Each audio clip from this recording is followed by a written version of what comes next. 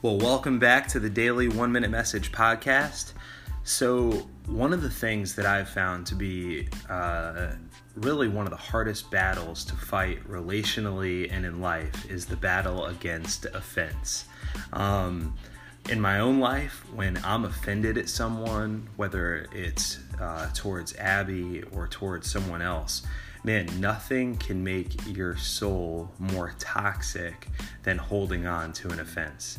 It obviously, offense can go a lot of different directions if you hold on to it, and I've not done this perfectly in my life. You know, if you hold on to an offense, I think pretty typically it turns to bitterness, which can turn to gossip and probably a ton of other negative things that will just honestly just make you a very toxic person.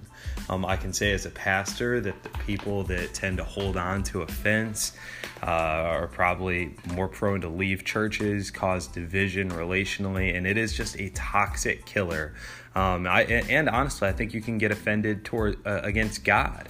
And I think that's if you feel like there's an expectation or something that God does or doesn't do, I think that probably caused significant distance between a lot of people and the God that loves them very much.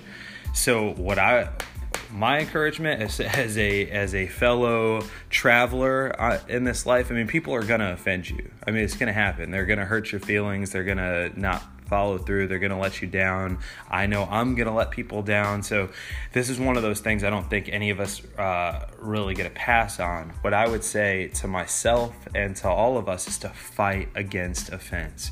Do whatever you have to do. Fight to forgive. Seek counsel, go have a hard conversation with that person. If it's against God, then talk to him about it. If it takes you saying choice words to God, if it takes if it takes hundreds of journal pages to work through, offense will kill your soul. And it kind of reminds me of the Titanic. I think the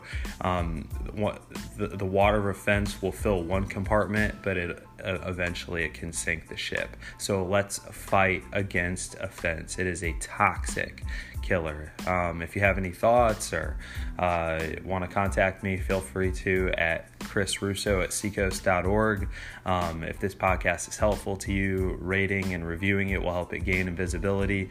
Hope you guys are doing well, and we'll talk soon.